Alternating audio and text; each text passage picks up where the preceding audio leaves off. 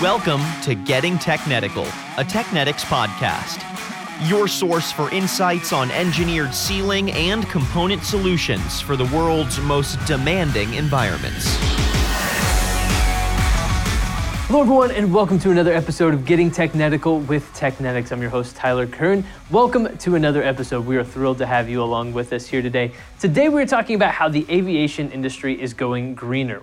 We're going to talk about what that means, the different methods that they're going to employ to do this, and the positives, the negatives, the pros, the cons, and some of the challenges that exist with going in these directions. We're also going to talk about scalability issues and the feasibility of all of this in the future, as well as timelines. So much stuff to discuss. Luckily, we have Jason Riggs here with us to break this all down for us. He's the Director of Strategy at Technetics. Jason, welcome to another episode of the show. Thanks for joining me. Thanks for having me, Tyler. Appreciate it. Absolutely. So Jason, as we talk about the aviation industry going greener, the first question is, why does it need to go greener? Give us, some of the numbers and some of the things that we need to know about the current state of the aviation industry as it relates to emissions and things along those lines. Sure. So right now, the aviation industry is responsible for about 2% of global CO2 emissions. Mm-hmm. And some would argue that number is actually probably going to go up for a couple reasons. One, increasing demand. People are flying more and more. And two, other industries that are also contributing to CO2 emissions are working to reduce their output and their emissions, and therefore the share kind of attributed to aviation could ultimately go up. Mm-hmm. So the industry is taking this really seriously and have made a commitment and a goal to really be carbon neutral by 2050. So what sorts of things are they looking at doing to make this happen? What options exist, and what are kind of the primary avenues to make this happen? So there's a few different things the industry is looking at. One would be leveraging hydrogen as a source of fuel. Two is leveraging sustainable aviation fuels. And then third would be pure battery electric. So those are kind of the three main technologies that different companies are working on to try to help get to that goal of carbon neutral by 2050. So let's talk then about hydrogen specifically then. What are some of the challenges in moving aircrafts towards hydrogen? Talk to me a little bit about hydrogen as a fuel and maybe some of the barriers that need to be overcome then. Sure.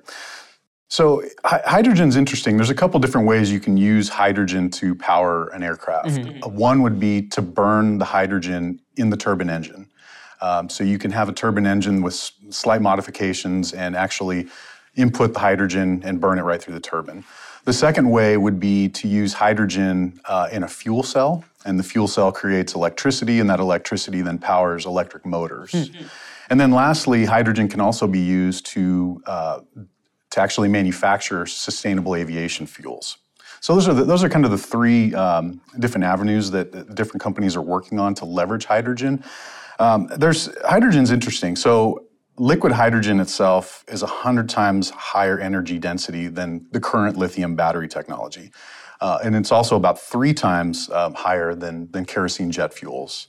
The challenge is when you start adding in the weight of the storage tanks and all the equipment required to actually hold that hydrogen, that energy density drops by roughly 1/3 to 2/3. Mm-hmm. So it's not a perfect solution, even though hydrogen in and of itself has higher energy density than some of these other kind of competing technologies.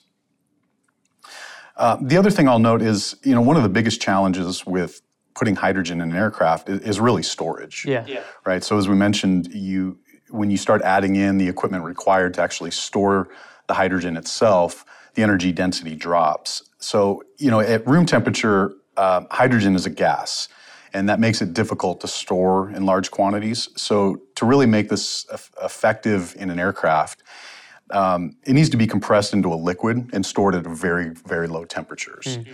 And that alone creates some additional problems, right? So now you have to have tanks that are able to hold those high pressures, and you also have to have systems on board that will keep that hydrogen at those cold temperatures. And ultimately what that does is it increases the weight of the aircraft. It also means that you need more space in the aircraft to carry that hydrogen than you would for a traditional kerosene fuel. So now you've got a problem where you've added these new systems, you've increased the overall weight and potentially the size of the aircraft, And some detractors will note that that alone means that now the aircraft is bigger, heavier, has more drag, and therefore is going to require more energy to actually move the aircraft, and therefore it might negate any potential gains that you would get by moving to the hydrogen. So the technology is there. There's a lot of interesting things going on right now in terms of different ways to store it. But certainly the industry is not in agreement that this is kind of the ultimate solution that's going to get us there. On the storage side, there's some really interesting things that are happening. And I will note that a recent study by McKinsey, where they noted that storage is kind of the gating and pacing item really to adopting hydrogen in some form or fashion in an aircraft. So there's a lot of different companies that are looking at different ways to store hydrogen. One of which is a company called NovaDev, and they actually have licensed some technology from NASA. NASA's developed literally what they call a flux capacitor storage technology. That's the actual name. And it's available to be licensed by commercial companies to leverage in different technologies. And NovaDev is one of the companies that's licensed that. And that's just one potential solution to, potentially being able to store hydrogen in a more efficient, compact way so that maybe you're not having to build a larger, bigger, heavier aircraft. Yeah. And again, If the industry can kind of overcome the storage question, I think that this could be a potentially viable solution. The other thing the industry is going to have to determine is, again, how is the hydrogen leveraged in the aircraft? Is it more efficient to burn the hydrogen through the turbine, or is it more efficient to use the hydrogen as an input into a fuel cell and then power electric motors? And that latter solution is quite interesting, but also creates some new challenges in terms of how do you distribute that high voltage electricity throughout the aircraft. And that alone is creating some new technical challenges that don't exist with current architectures in aircraft. Interesting. So those are some of the barriers, some of the challenges, but let's say, the aviation industry is able to go in a fully hydrogen direction. What's the net effect? Does this really help the industry match and reach its sustainability goals? Yeah, potentially. So there's a couple different ways to look at, I guess, kind of the net output if you were to, fly an aircraft on hydrogen. So I'll reference some recent work by Aviation Week. And the first way they kind of quantified this is they look at what they call well-to-tank CO2 emissions, and that really is looking at the emissions from the production and the distribution of that energy. So if we look at first green hydrogen, green liquid hydrogen has a CO2 output of about 15 grams per kilowatt hour. Again, so that's the well to tank. That's kind of the production and distribution. So green hydrogen is at about 15 grams per kilowatt hour. Then if we look at kerosene fuels, which is what we burn today, you're at about 54. Then if you go to batteries, you're actually at about 133 grams per kilowatt hour. And that number assumes that you're having to replace the batteries every 2,000 cycles. So that kind of bumps that number up. And then lastly, if we look at the gray hydrogen, which is what most of the hydrogen that's out there today is how it's produced, you're at 463 grams per kilowatt hour. So again, if we go back to green, it's only 15 grams per kilowatt hour, but only 2% of the hydrogen that's produced today is actually produced in this, considered green hydrogen. So if the industry can kind of move towards, that green hydrogen production, potentially the well-to-tank emissions could be significantly lower than that of the typical kerosene jet fuels that we're burning today. And this is kind of a broader field of study, for the broader hydrogen market, which of course encompasses not just aerospace, but different vehicles and just kind of energy needs throughout industry. And this is one of the areas that Technetics and Enpro are really looking at closely, because we have sealing technologies today that actually lend well to some of the work that's being done, again, not just in aviation, but in kind of the broader hydrogen market. Right. The second way to kind of think about emissions, and to your question, does this really get us where we need to go? Again, Aviation Week kind of quantified what they call tank to wake emissions. So that's looking at what's coming out of the tail end of the aircraft if we're burning, these different fuels. So, of course, hydrogen, it's zero emissions. If you're burning hydrogen, there's zero CO2 emissions. Kerosene fuels are about 265 grams per kilowatt hour, and of course, battery is zero. So if we just look at what comes out of the tail end of the aircraft, of course, battery and hydrogen are much, much lower than that of kerosene. But we also have to look at that well-to-tank number as well. What is the emissions related to the production and distribution of that energy? So will it help get us there? I think the answer is absolutely yes. If we're just thinking about creating hydrogen in a green way and burning hydrogen in an aircraft, absolutely there will be a reduction in CO2 emissions. But again, there's those technical challenges to actually make it work in the aircraft, and then there's the question of how is the hydrogen actually being produced, and is the net effect kind of what we want it to be? Sure. And even when we talked to obstacles and talked about challenges to overcome, we didn't really talk about cost. What's the cost associated with hydrogen? So again, referencing some work by Aviation Week, about 7 cents a kilowatt hour for kerosene and versus about 12 cents a kilowatt hour for hydrogen. And those are kind of rough numbers, but and again, it depends on how the hydrogen is produced. I've seen figures as high as 39 cents per kilowatt hour for hydrogen. So hydrogen, as of today, is much, much more expensive than kerosene jet fuels. And that is certainly one of the questions that the industry is going to have to wrestle with is how much can that cost be brought down? And ultimately, how much of that cost is going to have to be passed along to the consumer? And will the consumer be prepared to bear that cost? These are tough questions that are being debated. But the reality is right now, hydrogen is more expensive than kerosene jet fuels. This is where so much of the conversation around sustainability currently goes, right? Because so many of the things that we look at and we say, this makes what I do more sustainable, greener, reduces emissions, that sort of thing, because it's not as accessible right now as, like even if we just look at an example of a car, I'm probably going to pay more for an EV than for a standard, fuel-burning car, that sort of thing. That's just kind of where we are in the life cycle, the growth of some of these products, right? It's just that right now you're going to pay a premium for things that are greener. That's right. Yeah, and I think the expectation is that once the industry kind of adopts one of these technologies, the infrastructure starts to mature, efficiency is gained, cost will ultimately come down. Right. The question is just, how fast and when will that happen and who's going to kind of bear that cost? So one of the things that's being tossed around a lot when we think about not just hydrogen, but other solutions like sustainable aviation fuels is what kind of government programs and incentives and subsidies might enter into the equation. Some would argue that without that, these green initiatives don't really have much of a fighting chance. That's really interesting. Well, since you brought it up, let's talk timeline, right? I think off the top you mentioned a goal of 2050. Talk to us about the timeline of hydrogen, given some of the other factors that we've talked about, like the obstacles to overcome, cost, things along those lines. Sure.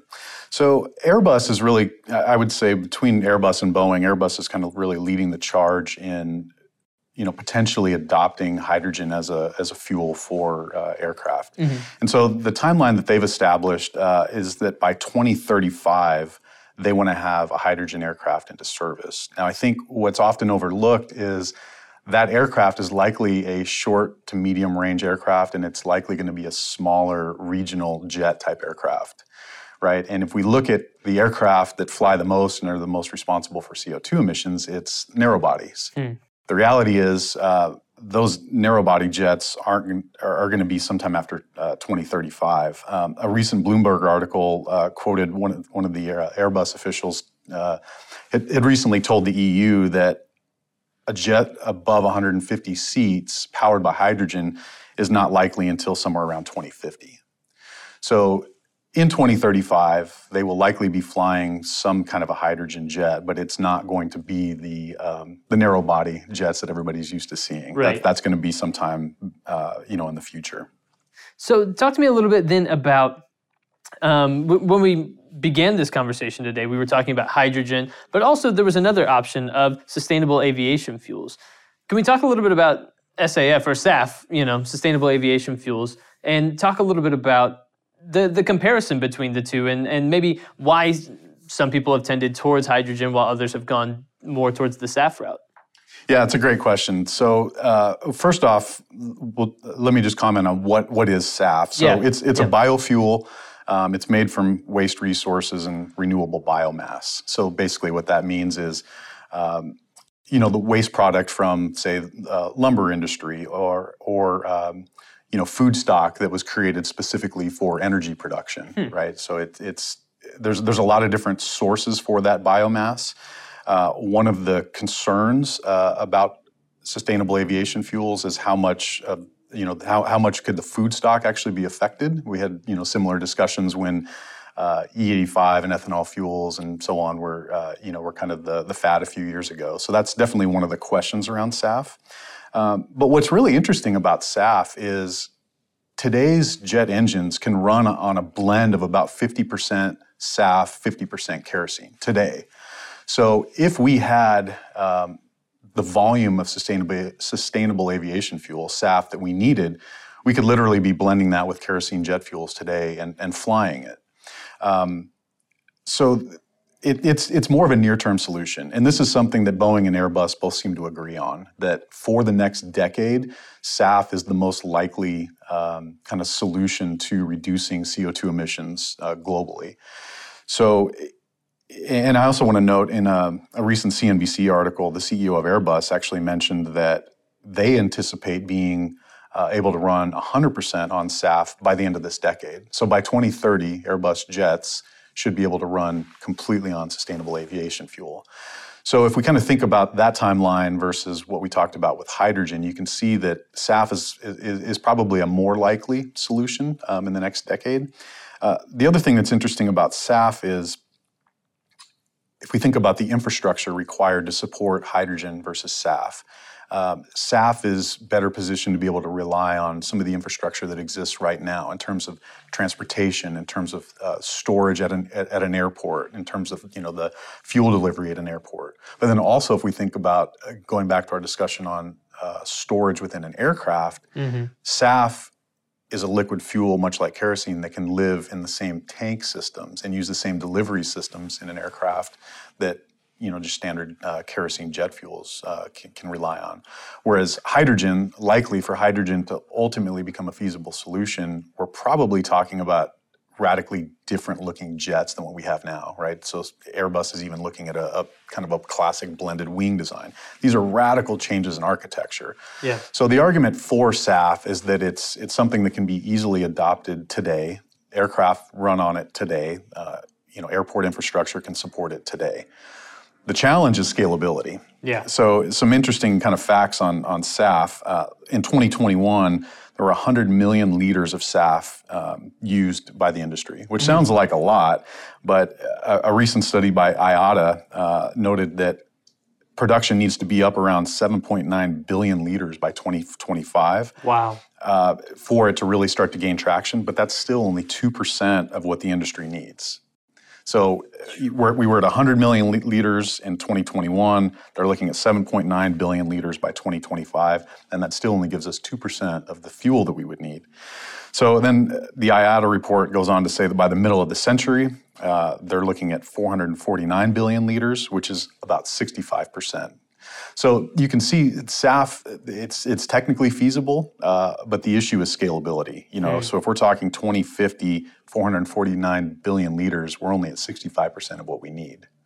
So I think what that tells a lot of people who are trying to kind of pick the winner between these two potential solutions is a blend of SAF and kerosene is probably going to be the most likely solution for the next decade. Yeah. And then as we get into the mid-2030s, that's where I think we're really going to have a better feel for, is hydrogen going to be a solution that's only kind of adopted for the small regional jets, or have they figured out the storage challenges with hydrogen, and is it something that can actually support wide bodies and narrow body production? Or is it going to be a blend of the two, where maybe hydrogen is used for regional jets and a blend of SAF and kerosene is maybe used for your more traditional jetliner? These are questions that are very difficult to answer, and the reality is if you ask Boeing and you ask Airbus, you're going to get two different answers. Sure. Boeing seems to kind of lean more towards SAF. Airbus seems to really kind of be leaning more towards hydrogen. What we know as Technetics and as Enpro is there's a lot of development work being done now by industry on both of these fronts. And certainly they require different technical solutions, whether it be storage or power delivery. And for us, with a primary focus in sealing, the great thing is our technologies that are available today, our sealing products that are available today, can support what the industry is doing both in hydrogen and in SAF. So we're really excited about kind of how we're positioned today, and just going to kind of play along and see where the industry decides to go over the next 10 to 15 years. But it's a question that is going to take quite a few years, I think, to kind of shake out. It's going to be fascinating to watch, and I'm happy to know more about it now, having had this conversation. So Jason Riggs, Director of Strategy at Technetics. Jason, thanks for being here. Thank you. I appreciate it. Absolutely. And everyone, thank you for tuning in to another episode of Getting Technetical with Technetics. Of course, for more, you can always visit the Technetics website and stay tuned to upcoming episodes of the podcast. We'll be back soon with more episodes with experts like Jason, bringing you expert insights and analysis on the topics that matter most to you. But for this one, we will talk to you again very, very soon. Make sure to subscribe, stay up to date with the latest, and we'll see you again very soon.